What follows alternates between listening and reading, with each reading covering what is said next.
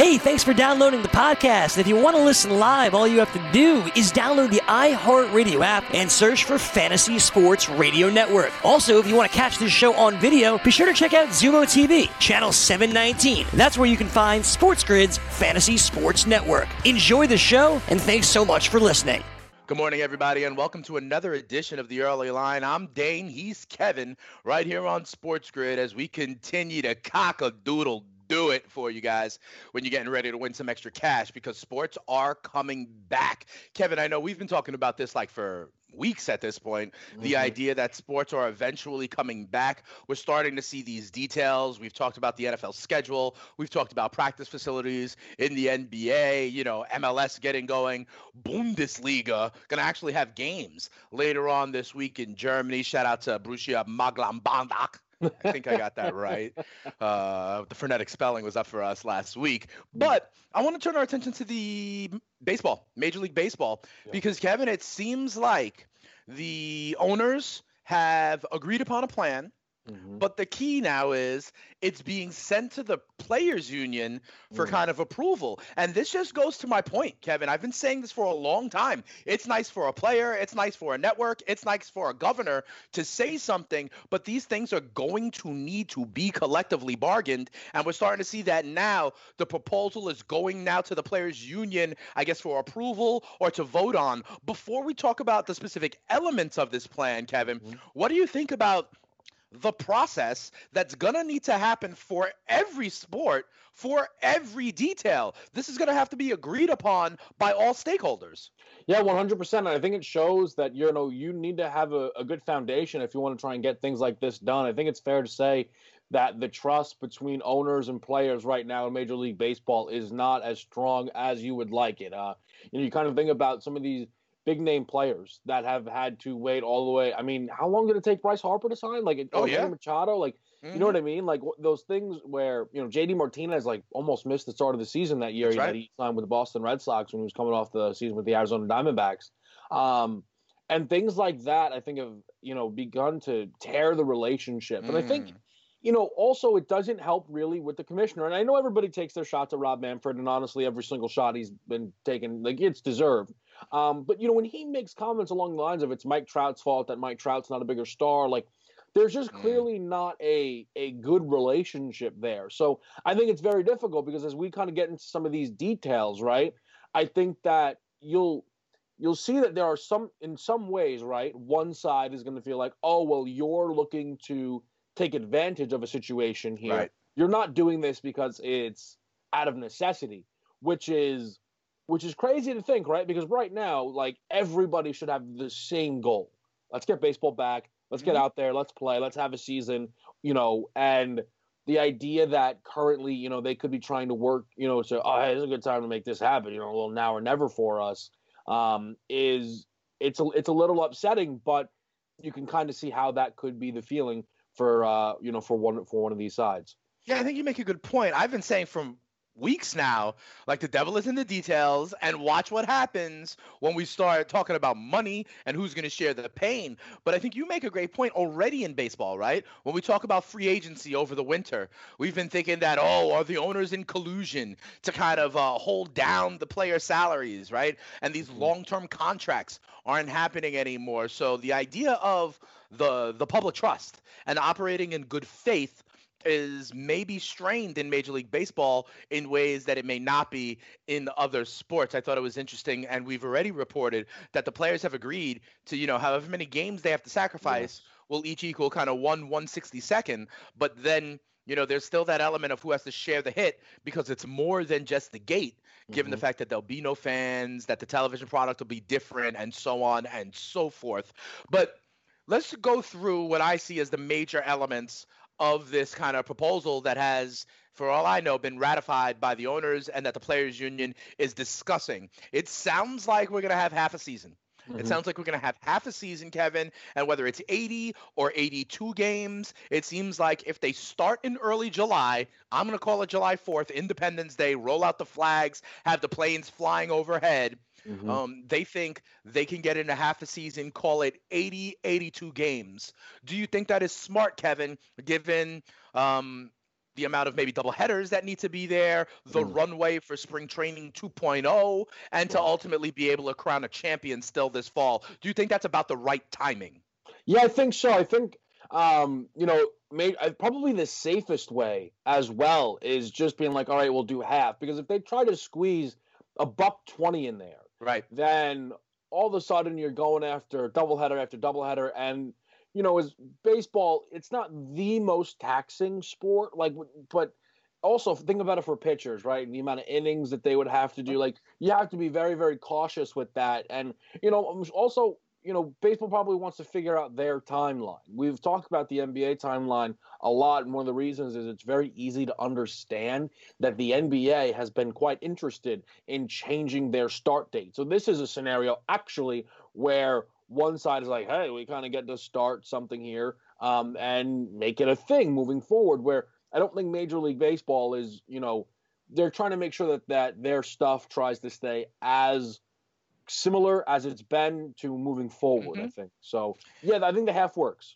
Yeah, I think that's true. And remember, I keep on saying there's so many implications of this. Remember, players that were injured are not injured anymore. Pitchers that have innings limits get, a full season. A starting pitcher makes 32 starts, goes around 200 innings. You cut the season in half, 16 starts for a guy, 100 innings. No one is approaching their innings limit of about 130, 140, 150 innings, regardless of what the team sets. So these young guns are going to be able to empty the tank. I also know about, I'm a Yankees fan, Kevin, and Domingo Germán, a kind of revelation young pitcher of the Yankees. He's got an 80-game suspension for PEDs. That used to be half the season. Well, guess what? Now that's the entire 2020 season for Domingo Germán. So there's a lot of ways to play it. But yes, it does look like we're going to see 80 or 82 games. Another thing that I thought was interesting, and I completely agree with, Kevin, I completely agree with this. Major League Baseball was already going to expand the roster to 26 players this year. Okay, we knew about that, and there was some interesting conversations about how his teams leverage that 26th man, right? Would it be an extra bullpen arm? Would it be a pinch runner? Would it be an extra super utility infielder? But it looks like they're going to be able to expand the rosters to 30, and they're going to have a taxi squad of 20 players. And I think that makes sense, especially when you consider that minor league baseball is in essence canceled for this season, right? So your AAA, your minor league guys, they are still going to be able to be attached to the major league roster. And I think this makes sense. You have to have a larger roster. You have to have more flexibility because of what we're talking about, right? Games may be condensed together. There may be double headers. And they haven't had the real spring training. I do anticipate, pulls and stretches of muscles. And so the expanded roster, I think, is a good thing to mitigate that risk. I mean, yeah, it is a no-brainer, right? Like, just adjust for what it is and give yourselves more options. I ask you because, honestly, in reading it, I couldn't kind of figure it out. This taxi squad is a pool of players available to all teams, correct? Oh, I don't know if it's all teams. I don't know if it's all teams. Or is it a taxi squad for each team? I think it's for your team. Okay. I think it's in the same way because here's the thing. There's no minor league baseball, Kevin. No, yeah, so the AAA roster, I think they're denoting, every organization is denoting like 20 guys who can get called up in essence. That's the way I think it reads. If someone out there can tell me I'm wrong, hit me up at Spittin' Speeds, at I believe the real Kevin Walsh, and help us clarify it. But I do believe that it's per team. In essence, it's that AAA team that can kind of be called up without options because, it's going to happen. People are going to go down. They're going to go to the DL. And so this is the pool of talent that you can bring up. But I do think it's within each organization. Yeah, and it makes it, I mean, that obviously makes all the sense in the world. I guess then the part of the reason I was curious is, does that then mean now that each team is actually bringing almost 50 players with them? I don't know if they're traveling. Yeah, and then you have to try and figure out, okay, how quickly can they get them? Like, I think just, the specifics of that bullet point to me were, I think, the one that I was like, I need more clarification on this. But my understanding is that the taxi squad is an actual team that's traveling on a bus following around the Major League Baseball team. I think it's just these 20 players who are like denoted as available and eligible to be called up. And you make a good point. The travel, they'll have to be there. And that's why a lot of teams have their AAA affiliate, within an hour of where the home team is, right? So they can get on a bus and be available, that night or the next day. And so I think that'll be the case. And remember, in this proposal, all teams are playing in their home stadiums. So I do think that's interesting. And I think it's one taxi squad for each organization. It's kind of like the practice squad for an NFL team. Another thing that I kind of think is interesting, and this time I may need help from you, because we're thinking about these three divisions, right? What I'm hearing is 14 playoff teams. And I just honestly don't understand the math. I just don't understand the math, right? Like in these three merged divisions, is it what? The top 4 teams from each of those divisions? That's 12. And then where's the other 2 teams, right? Or is it the top 2 fifth place teams in these divisions? Are they going to then, even though you're playing the entire East, are they going to still track the standings within the American and National League? This is the part that needs more clarification to me. Can you shed any light on this for me? 3 divisions is what we're understanding. 14 just sounds like an odd number. I understand the wild card, right? Yeah. It used to be 10, so 5 in each, right? And it used to be the 3 division winners and 2 wild cards. Mm-hmm. I wonder if we're now talking about 7 from each. Is it the top 2 from each and a wild card, or is this even possible with the realignment of divisions? This is the one that I struggle with. Yeah, I think it's understandable because it's a completely foreign concept when it comes to baseball. I think having 14 teams, you have to just think to the NFL, which implemented a comparable format this year. So there will be one bye, but it's totally fair to say at the end of the 80 or 82 game. And also out of 4 divisions in the NFL, in the AFC or NFC. No, the numbers just don't work. Yeah, and I understand it's trying to figure out is basically, all right, we're going to have these 3, and then it's just as many wild card teams as we can kind of fit in. What I do understand and I do agree with is them saying this is how you can help generate more revenue for certain teams. Now, you can't, because it's basically not a playoffs if you put every single team in order to create more revenue. But even just these 4 extra teams will be able to benefit off of it. And I would actually probably think that the whole league might benefit from it with a longer playoff. So, yes, we need more details, but on the surface, this also does seem like a good idea. No, I get it. And it'll build engagement, right? I don't know when the trading deadline is going to be, but more teams will be involved. I mean, in the NBA and in the NHL, Kevin, over 50% of the league makes the playoffs. In the NFL, now with the expansion, 14 out of 32, so between a third and a half. And so what we're going to do here is have 14 out of 30, just under a half. With more teams and more markets still in it to the end, there will be more excitement. We'll talk more about this new alignment and new proposal when we come back. Dane and Kevin, we're off and running. It's the early line. Come on back after this.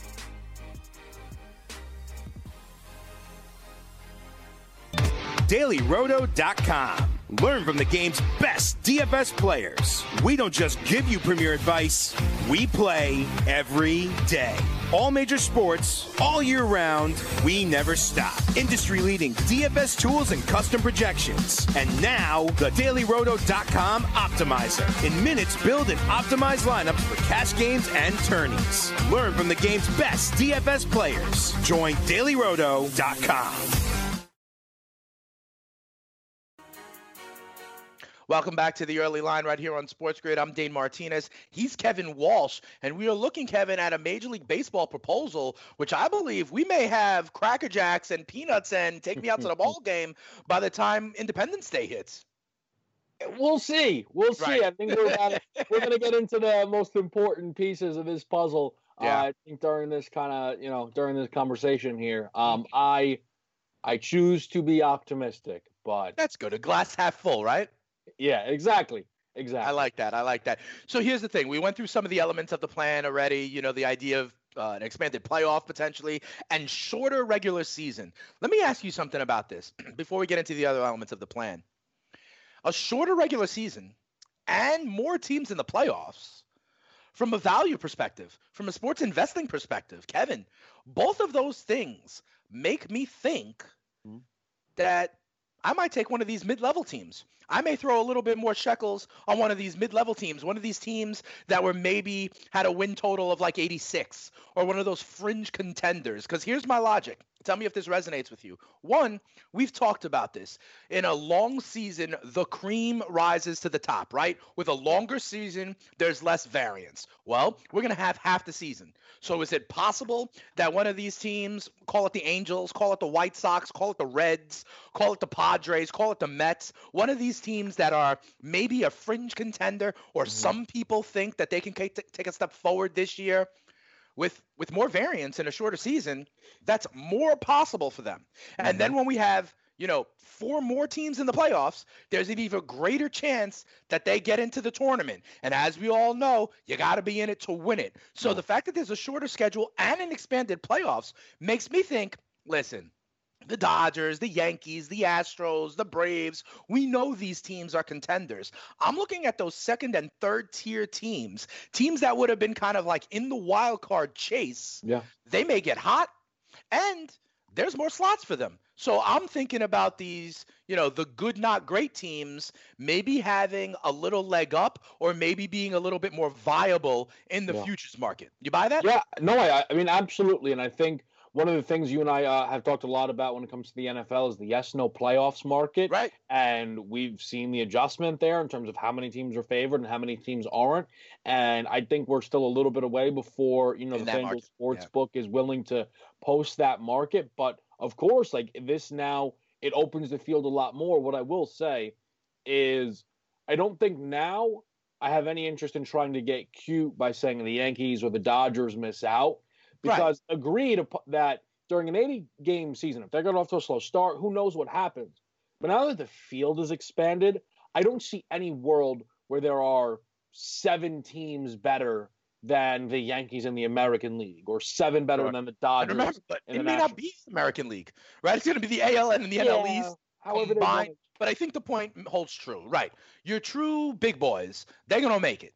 Right. And we know that you can make the season 3 games and they're going to win enough to get there. Right. But I'm really thinking, Kevin, about these kind of teams that would have just missed the cut, or would have been wild card kind of teams at the end of the season. The 4 teams fighting for 2 spots. With the expanding field, they get in.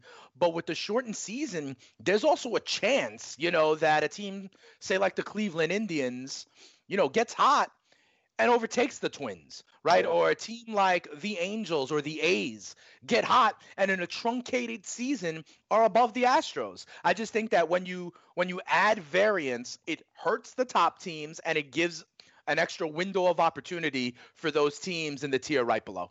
Yeah, and I'll add this on top of that as we try and sift through all of this information to see what would work and what will not. And the idea is they want everyone to play their home games at home. Yeah. And they feel like by keeping everybody within division, everybody in the East, and that they'll be able to do that. But I don't know. And I mean, I think I'm, speaking from the viewpoint of a New Yorker here, I don't know if Yankee Stadium or Citi Field are going to be open. And I don't know then what that means for the comfort level of those baseball teams. Home field advantage, right, as people know, is not just being in front of crowds. It's being in your own bed. And baseball's plan is seemingly more lax than that of the NBA. This isn't, as you love to call it, the Truman Show. There's not a bubble coming of baseball players in one singular spot or separated between 2 spots. So if the Boston Red Sox, for example, play every game at home at Fenway, right, but are also going to be... Yeah, they're going to travel to New York. They're going to travel to Baltimore. They're going to travel to Philly. They're going to travel to our nation's capital, I think. But that's the thing is, but for some reason, Fenway's a go, Yankee Stadium isn't, and now all of a sudden, the Red Sox are playing road games in Fenway, that changes things, I think, quite a bit. So that's, to me, one of the big – it was a very optimistic piece that came out within this, larger article. And it's one that I was like, ooh, I don't know if that's going to work how they want. Yeah, I mean, we're sitting right now in the middle of May. All right, Kevin. And from what I understand, call it the beginning of July, right? When actual games would be being played. That's a month and a half from now. Kevin, I mean, think about where we were a month and a half ago.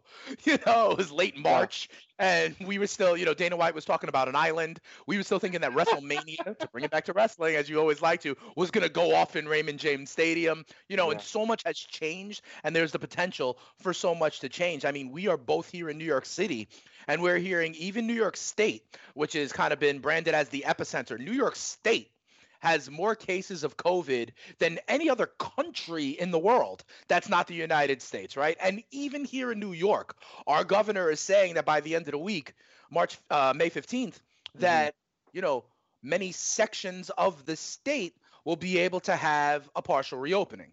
I've even heard Mayor de Blasio here in New York City saying that he believes in the month of June, even New York City will begin to kind of loosen some restrictions. Now, I don't know what that's going to look like, right? But when we're talking about July, and remember, no one is talking about fans in the stands. We're talking about these players, in essence, having to commute to work. And I'm hearing that by June, New Yorkers are pretty much going to have to commute to work as we open this up. So I hear you that there's still, very delicate details and real health concerns out there. But remember, we are still talking about a month and a half even from now. And when New York, to be honest, I don't think New York is going to be the biggest issue. As we see spikes happening in other areas in the country, in the heartland of the country, now that New York is almost on the backside of their curve, maybe Yankee Stadium won't be the biggest stadium to worry about. Maybe it'll be Kauffman Stadium in Kansas City. We still have yet to see. But your point remains, right? What happens when any of these cities, any of these communities have a huge spike, and it's not really the best move to have their team playing or another team commuting in to the city to play games. I think it is a good point, and why we're a month and a half out and we still don't really know exactly how this is going to look. But another element of this proposal, Kevin, that I think is very intriguing, American League teams are going to be playing a lot of National League teams, and we've had this in Interleague already. And the idea for the past, decade has been that, well, when it happens to be a National League home team, the pitchers hit. When it happens to be an American League home team, there's a DH.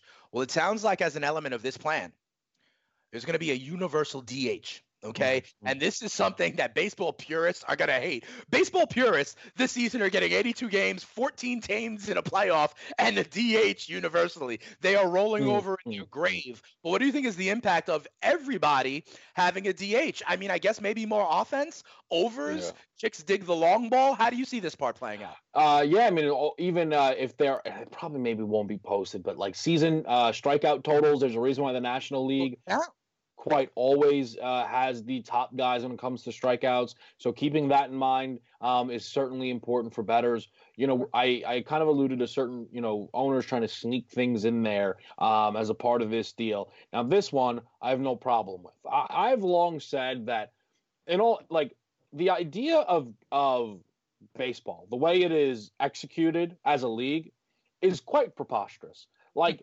If this league didn't exist and I was like, hey, I got this idea for a league, it's 162 games, you're going to play the same team 3 times, the throwing motion is so unnatural that every year major pitcher will need Tommy John surgery. Oh, and by the way, even though we're all in Major League Baseball, in the National League, they're going to play by different rules than the American League.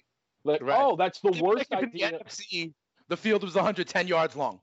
Yeah, I mean, even that's also another Eastern thing. Conference, the rim was at 12 feet high. Yeah, no, exactly. And that's the thing, like, no one even, like, sometimes ever talks about is the fact that, like, the home runs are subjective, which is, like, also just, again, like, baseball it's what it is, right? With that being said, just get the designated hitter in. It is so silly that we, like, send the pitcher up there because Madison Bumgarner might hit a home run. Oh, it's in the guard. Michael, yeah. Yeah, like, it's completely unnecessary. If you want to do a cool all-star game side thing where you do a pitcher's home run derby, that's cool. Yeah.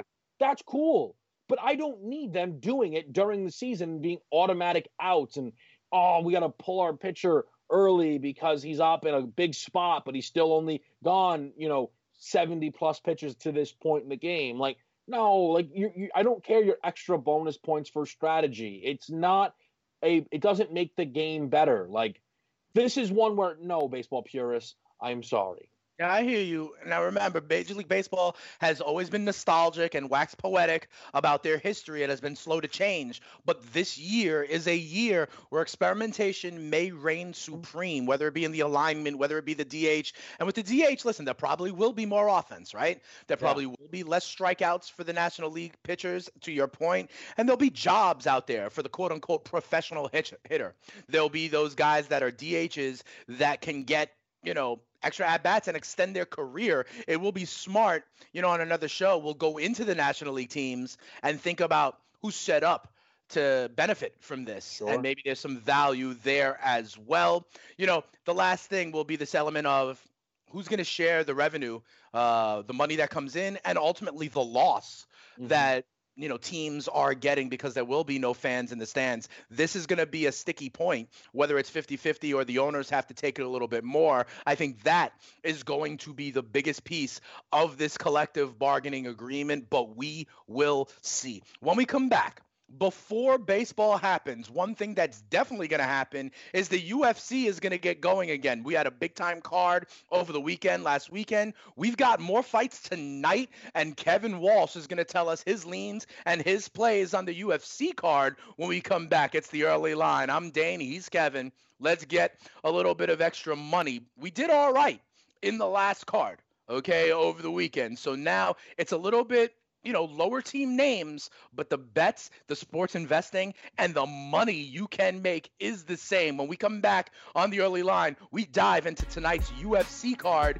Dane and Kevin on the early line. Come on back after this.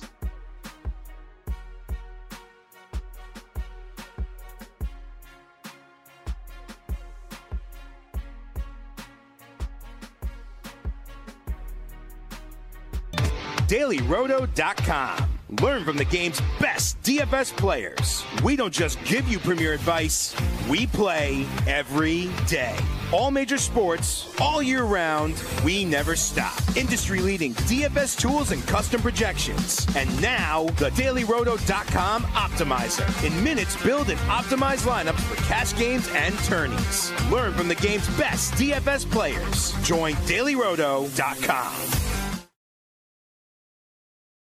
Welcome back, everybody, to the early line right here on Sports Grid. We are giving you the edge. I'm Dane, he's Kevin, and bath in the edges that you are getting here on Sports Grid. We were talking about Major League Baseball. It looks like we're about a month or a month and a half away until we see live baseball here in this country. Shout out to the KBO, but I like to know the players and, root for the home team. And it looks like we are getting close to that. We are able already, though, Kevin, to root for fighters and the octagon. And we talked about it, earlier in the week that UFC 249 went off. It was very interesting. I didn't miss the fact that there were no fans once the action started happening. We had a stat card. Cejudo winds up retiring, and DC winds up, finding a future potentially as a trainer or a cut man in a corner, actually coaching people live on commentary in an empty arena. And now they're going to do it again. All right, we're here Wednesday, May 13th, and there is another card right back in Jacksonville. Do you think, Kevin, the fact that they're now condensing this and offering multiple cards in a week, I think there's another one this weekend already. I mean, I think it's great. We've talked about the only game in town, but do you think they risk saturating the market and getting bored of it? It's a really, really good point. Now, I think you just mentioned the KBO, and I think it's fair to say the KBO hype has died down a bit. I would say so. The thing is, the KBO you're along with the AM anymore? No, well, that's the problem, right? Like the KBO's sustainability was always going to be difficult, considering no one's going to be on a regular basis stay up to watch. People they just don't know. That was always hard for the UFC. I do think that they made new fans this past Saturday, and everything that we heard was that their numbers were very, very good. I believe the prelims did around 1 million views on ESPN, and the pay-per-view, Dana White said it was wildly successful. ESPN couldn't have been happier with the pay-per-view buys that the UFC was able to do. And ultimately, that's great, and that's what they should have been able to do. It was an incredible card. And I have to wonder what that kind of card would have done under normal circumstances, because I think I would say it still would have done very, very well. Okay. So now the question becomes, as we head into this fight night, is the buzz still there? Right. Is the weekday cool? I got a game to look forward to tonight. Is that vibe and excitement all still there for the UFC? I believe the main show for fight night will get underway at 9 p.m. And the good thing is that I know for sure, because I wasn't able, I had to, try and listen to some people and hear what they were talking about with the ratings. But I know for a fact, and here I go again, but anybody knows Wednesday night, the ratings are always a big deal because we need a sound effect. Hold on. We need a sound effect. All my guys out there on the early line, every time Kevin goes into the wrestling talk, we need like a ding, like a sound effect, and we need to track this. I'm putting the over-under for the rest of the week, Kevin, at 7.5. What do you think? Yeah, I'll take the over. Okay. The thing is, though, if we could just all acknowledge, right, that like wrestling is very relevant to these times, because they're still running and operating. So I think I could be cut a bit of slack. With that being said, with the Wednesday night wars that go on every single week, AW and NXT, you see where they are in the ratings. So we'll be able to see how ESPN fares in the ratings, and it'll be really, really interesting to see if on a Wednesday night, essentially unopposed in the sport world, although there is a big crossover between wrestling fans. If you're a UFC fan, you may be interested in wrestling a la Kevin Walsh. 100%. There's big crossovers, so if people aren't able to dual screen it, it'll be interesting to see how that's navigated 100%. But I'm very fascinated to see if they were able to keep and retain an audience for a card that is a Wednesday night fight night card. Do you think it would have been smarter, for example, the Cejudo fight, which was not the main event but was a championship fight? What if they had put this on this card, to kind of be the main event of this card, or rejigger the matches and kind of spread it out a little bit more even, so there was some, top tier fights on this Wednesday card? Yeah, I think now, obviously, maybe for them, all that mattered was having May 9th, UFC 249 be a success, and them, be able to sell it as the best card they've ever put on. But I don't even think you have to go as far as to grab Cejudo, Dane. I think if you took Pettis, maybe? Same, right? Those are two big names. You're like, hey, come here, watch UFC Fight Night, Pettis Cerrone. Oh, okay. As opposed to, Smith Teixeira. Yeah. Which for a lot of people is like, who? You know what I mean? Like, Anthony Pettis is a world champion. Showtime Pettis, plenty of people know him. Donald Cerrone, Cowboy Cerrone, coming off, a Conor McGregor fight. Like, people know these guys. People are familiar with these guys.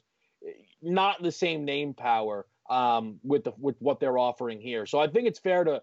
I definitely think they would have done better ratings. I guess the question is, was it more valuable for them to have that Cerrone Pettis fight be the lead-in to the actual main event of the prelims that everyone could see live on ESPN? And it does make sense, right? Maybe you've captured the attention with that card on Saturday, and now you have some people who are like, oh, I will give Wednesday night a shot because of the excitement from Saturday. I think, it makes sense whichever way you go. I don't know what's in these fighters' contracts of getting, percentages of the pay-per-view and that sort of thing. So, I'm sure Dana White is running his business in a way that helps make the UFC money. You mentioned Anthony Smith and Glover Teixeira, and that is the quote-unquote main event of this fight night. That fight will go off after 11 o'clock tonight Eastern. And I got to tell you, Kevin, I know the name Glover Teixeira. I'm not a big-time UFC guy. I'm a casual UFC fan, but I do know Glover Teixeira. And when I look at the odds, he's going into this fight as a plus 150, plus 155 dog to Anthony Smith. So tell me a little bit about this fight, because Glover Teixeira is the name I know, but is Anthony Smith a deserving favorite? He is. He should be favored in this fight. Teixeira's been around a long time. I think this is going to be fight. That's why I know him.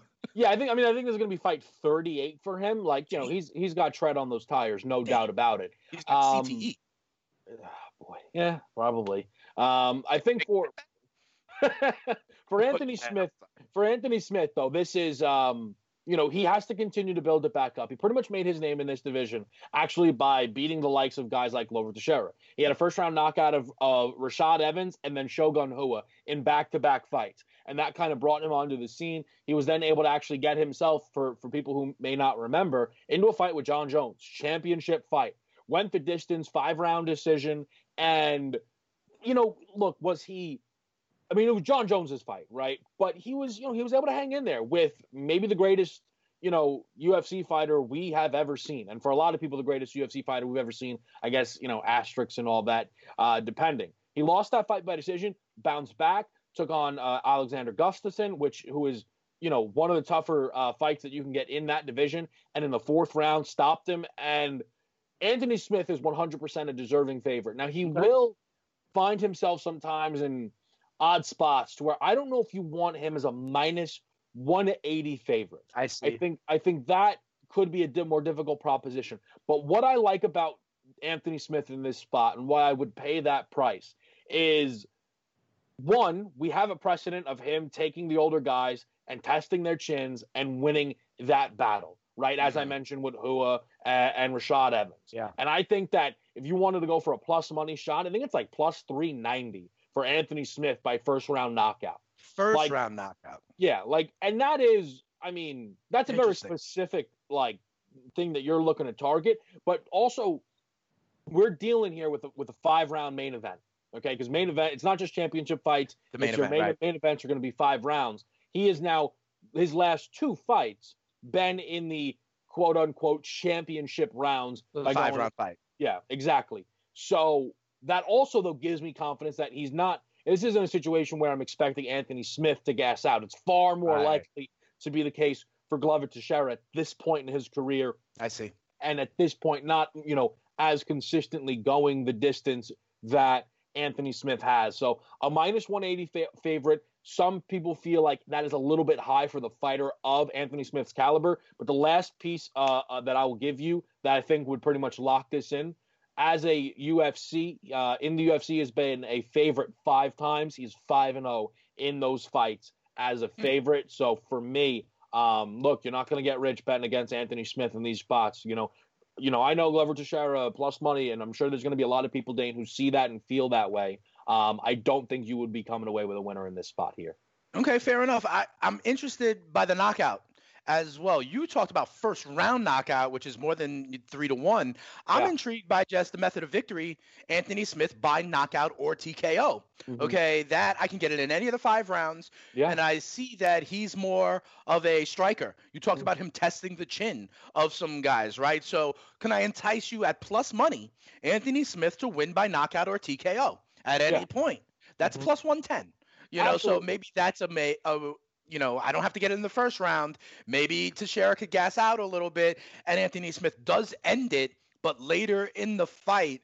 So I agree. I don't want to necessarily lay that juice you're talking about, but plus 110 to win by knockout or, of course, stoppage, that may be a place for me. What do you think? I totally agree, and I'll add another approach that you could take with Anthony Smith if you'd like. Again, a minus 180 for some people could be too rich. You continue to peel through this card. If you went down a little bit further, the women's fight with Eubanks, she's a minus 410 favorite. Now, minus 410 on a fight that is overwhelmingly favored to go the distance is difficult, because what did we talk about coming on the back of 249, Dane?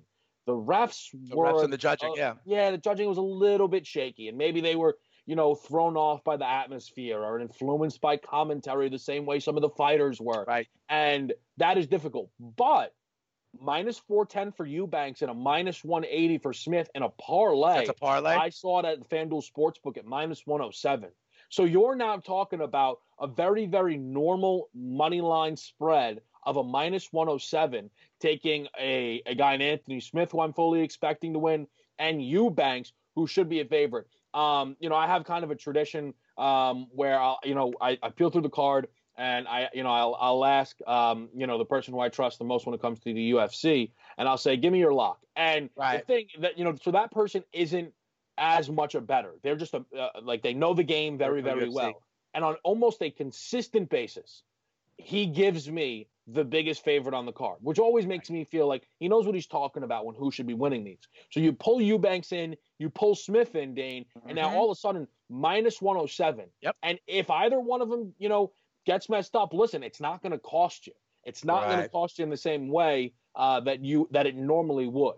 So I think that that's a more than fair way to approach the Anthony Smith's fight. And if you want to get a piece of the biggest favorite on the card. Right. You talk about it. Eubanks is at minus 410.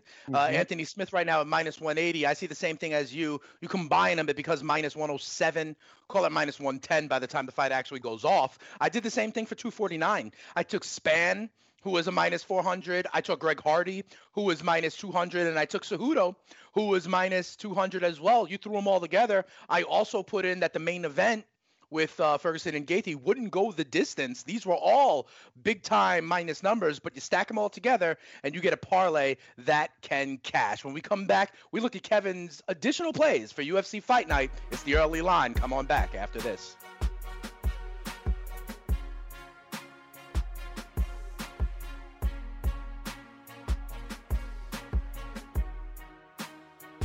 DailyRoto.com. Learn from the game's best DFS players. We don't just give you premier advice, we play every day. All major sports, all year round, we never stop. Industry-leading DFS tools and custom projections. And now, the DailyRoto.com Optimizer. In minutes, build and optimize lineups for cash games and tourneys. Learn from the game's best DFS players. Join DailyRoto.com. Welcome back here to the early line, everybody, here on Sports Grid. I'm Dane, he's Kevin, and we are cock-a-doodle doing it, finding you value for UFC Fight Night tonight. All right, and we've already talked about some of the picks and plays. We do, in fact, like Anthony Smith. We think he can get it done, by knockout or some kind of stoppage, and that may get you a little bit more value. Let's talk, though, Kevin, about the kind of co-main event. Okay, here we have Ben Rothwell going in as a dog at about plus 125 against OSP. How do you see this one shaking out? Yeah, it's a really fun fight here. Ben Rothwell, been around a long time. OSP making the jump up to heavyweight. So that right there, people could be like, ooh, coming up against the big boys. But some power can translate. Okay, we've seen it with Rumble Johnson. We've even seen it with Daniel Cormier, who's, fought at light heavyweight and come up to the heavyweight and still be able to stand in there, bang. And OSP is, to me, the more complete fighter. He's won a number of times by the Von Flue choke, which he's pretty much made his own. But he does also have power behind him. And this is a fight now. This one could go the distance. It wouldn't floor me if OSP's not just able to put away Rothwell, but he's able to, keep it moving and keep himself away from Ben Rothwell. But OSP moving up to heavyweight still as the favorite, and I think it is an accurate price on OSP. I think he wins this fight. And I'll just add this. When it comes to betting the UFC, if you think someone's going to win, right, this is where the spread is different. When it's a football Sunday, and, one of the lines that stood out to me from the week 1 schedule release was 49ers against the Cardinals. Arizona. And the Niners are home. I think they're going to win, but an 8.5-point spread to me was far too rich, right? Right, it's different in the fight game. That's exactly right. But we're here in the fight game. It's like, are they going to win or not? I'm expecting OSP to win, and I would pay the price for him to do just that. All right, fair enough. He's going off right now at around minus 145, maybe minus 150 in that range, and you're comfortable laying the juice. You said you don't know if you think this fight is going to go the distance, but there is another place on the card where you do think the fight is going to go the distance. And for everybody watching here on the early line, there's plenty of ways to skin a cat. Okay, it's not only betting the fighter, but if you think guys are more maybe mat technicians, less strikers, ain't going to turn the lights out, and it will go the full distance, that's another way to bet. And you think that's the case with one of the fights on this card tonight? Yeah, Borg versus Simon is going the distance. It's a minus 240 favorite because it should be. Borg, his last 9 fights, Dane, 9 have gone the distance. Really? And 8 of the last 9 for Simon have gone the distance. I mean, that's imagine if I told you that, some guys, 9 of his last 9 were knockouts and 8 of his last 9 guys were knockouts. Everybody it's going to knockout. It's just not exciting when it's going to be a stoppage. But this, to me, is where I'm going to try to learn from UFC 249. Again, I don't want to be unfair to the judges, but to me, it was just a little shaky. And I understand Simon being the favorite, right? And if people wanted to go and throw a little bit down on him, I think that's understandable. But this is going the distance. So you're going to bet a minus 164 favorite and knowing you're leaving it in the judge's hands. I'd rather just go minus 240. I don't care what happens here. This fight starts, cool. It's going to be 15 minutes of action, couple rounds in between. I'll be back in 20. Just let me know who wins.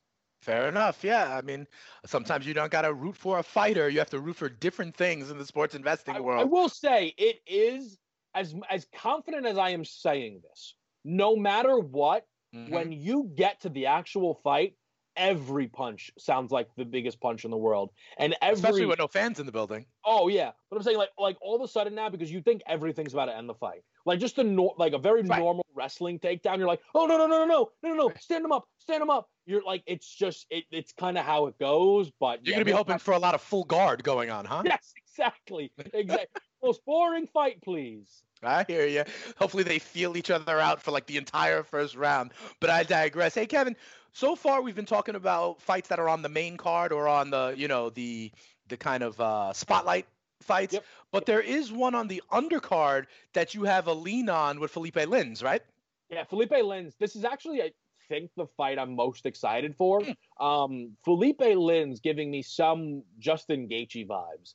And that might sound a little ridiculous, but kind of, Felipe Lins is here in his UFC debut in the main event of the prelims. Now, against a legend in Andrei Arlovski. Now, so for some people, you're like, Wednesday night, fight night, who cares? Like, that's a big deal, man. It's a big deal. They know what Felipe Lins is bringing. He's coming over as a PFL champion in the Pro Fighting League, and he comes in to bang. He is here for a knockout. If not, knock him out. I believe he's 14-3 in his professional fights before what he's going to be doing here and making his UFC debut. I am expecting fireworks. He is coming in to make it happen. And the part of me being excited is that this could be the first fight for a potential breakout star, I think, for the UFC. I know it's a lot of praise, but I found myself quite excited as I, talk to people about Felipe Lins, and I think he comes in against Arlovski and gets this done here in his UFC debut. All right, definitely keep an eye on Lins. Kevin's talking about this could be an emerging star. And so these are the kind of guys you want to start watching them early, right? So you start to understand what their potential is if they do realize that potential. And later on, you get them in a good spot and can kind of make some extra money on a guy like Felipe Lins. He's going off right now between 165, 170 over at our friends on FanDuel. All right, so far, Kevin, you've been giving me a lot of minus numbers. All right. And I know, listen, that's cool. I'm going to lay some juice. No problem. You talk about big time favorites and they come in. That's fine. But give me something that's a little bit riskier. Take a bold stand, Kev. You got any dogs on this card? The best I can give you in terms of an underdog is still a minus price. Like, that kind of speaks to this card to me. I think where, you see these big favorites, like, I'm expecting them to win. And I don't want to say, because at the end of the day, a winning ticket's a winning ticket. And you'd be like, hey, I got great value on Glover Teixeira. Yeah, but he lost the fight. And the best I can do for you is the Alexander Dober fight, where a minus 102 favored or minus 102 underdog Alexander, I think, is absolutely minus 115 roughly. Yeah, I think Alexander's worth the price there. His lone UFC loss coming to Cowboy Cerrone, which is far from any type of something to stick your nose up at. And he was actually favored in that fight. It kind of speaks to who Alexander the Great is. That's his nickname. Dober is certainly very, very hot coming into this. But this is a spot here, Dane, where I think you could argue the value is on Alexander. You're getting a good price on him by him being a minus 102 underdog. All right. So listen, and I think it's interesting that you made that caveat, right? He's an underdog, still at a minus number. Okay, he's going off at, I believe, basically even money. Hernandez right now is at minus 102. That may even wind up being plus money by later tonight when it goes off. He may be at minus 105, but it is shorter odds than the technical quote-unquote favorite, Drew Dober, that's going on right now at around minus 115. Remember, minus 110 is even money on both sides. Why? Because the book's going to make theirs either way. We call that the rake in the business. All right, so listen. And we're going to have another UFC fight night on Saturday. We'll talk about that later on this week. But I want to turn our attention to a different piece of the fight game, Kevin. I mean, you're in your mid-20s. I just had a milestone birthday. And, we're talking about The Last Dance. We're waxing poetic about the 90s. And let me tell you something. There was a man who earned the moniker the baddest man on the planet in this day and age, and it was Mike Tyson. And I don't know if you have seen this, Kevin, but he's in the gym. Okay. Yeah. And like Mike Tyson is such an interesting American character, right? From kind of his upbringing to his skyrocketing boxing career to the, you know, some of the issues that he had with Robin Givens and others, that kind of, you know, off the outside of the ring issues that he had. He served time. Then he came back and kind of became this lovable character, right? In the Hangover movies, with the tattoo on his face. There was a one-man show on Broadway, I believe, about him, right? And now, at the ripe old age of 53, he is in the gym. Check out this footage, Kevin. We are seeing him now training, and I gotta tell you something, and you hear the volume on this. Those punches are sharp. They are biting. I would not want to be this guy, you know, wearing the gloves, being his training partner right now. Mike looks like he can go 12 rounds. Okay, here's the thing, right? And this is where I get in trouble, because people will hear me be like, oh, this young kid doesn't know what he's talking about. Mike Tyson's amazing. I'm not stupid. I know Mike Tyson's amazing. Yeah. Okay. But unfortunately, I saw this video through the prism of a question asked by Mr. Cardano. Okay. Saying what would be the odds on a Fury Tyson fight today? Now, listen, I get it. In their heyday, different conversation. 53-year-old Mike does not stand a chance against Tyson Fury. Some of our favorites here at the network giving it their all, trying to find you a price. I believe Jared put it at -140. Biggest bet I'd make in my life would be Tyson Fury at -140 against 53-year-old Mike Tyson. I understand, like the pop. Let me clarify here. I have no interest in getting punched in the face by Mike Tyson. Sure. I have no interest in holding even the bags up, as you mentioned, for Mike Tyson. But I'll ask you. Yeah. Are we sure that at 53, Mike Tyson packs a bigger punch than the Bronze Bomber? No, we are not sure. We are absolutely not sure, Kevin. But here's what I'll also say. George Foreman won the heavyweight title of the world in his late 40s, right? And so I know 53 is older than, say, 48, but remember, 30 is the new 20, 40 is the new 30, based on kind of the evolution of sports science. Think about when Foreman did that. It was 20 years ago. Sure. Okay? And the Mike Tyson I saw on the video looked in better shape than George Foreman in his late 40s, who successfully won the heavyweight championship of the world. Now, here's the other thing that I would say, because ultimately, listen, I was a Mike Tyson guy. You know, Mike Tyson's Punch-Out was my Christmas gift one year growing up that I, had to wait for. 007-373-5963, I believe, is still the code that gets you to Mike Tyson. And yes, I could call that from memory. Hit me up if I'm wrong, by the way, at Spittin' Speeds. But there's also been a change in the heavyweight division. Okay. I believe in boxing, they need to almost add a new division of super heavyweight.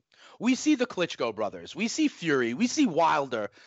These are bigger than the heavyweights of Mike Tyson's era. They just are. They're bigger men. Okay, and that is also part of the evolution here. Tyson Fury, Deontay Wilder, they look a lot bigger than Mike Tyson, and that is the difference that I don't know. Mike Tyson in that old heavyweight division with guys like Evander Holyfield and Riddick Bowe, they are smaller humans than the heavyweight of the day. So while I love Mike and those punches, and he looked ready to go, I don't know if he would actually do it, but I'd pay to watch. I'll tell you that. Yeah, that's for sure. That does it for hour number one. Hour number two, when we come back in the early line, we turn our attention to the NFL. Dane and Kevin, we'll be back after this.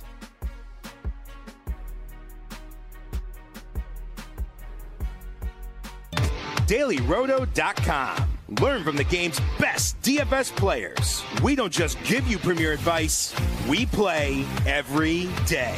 All major sports, all year round, we never stop. Industry-leading DFS tools and custom projections. And now, the DailyRoto.com Optimizer. In minutes, build and optimize lineups for cash games and tourneys. Learn from the game's best DFS players. Join DailyRoto.com.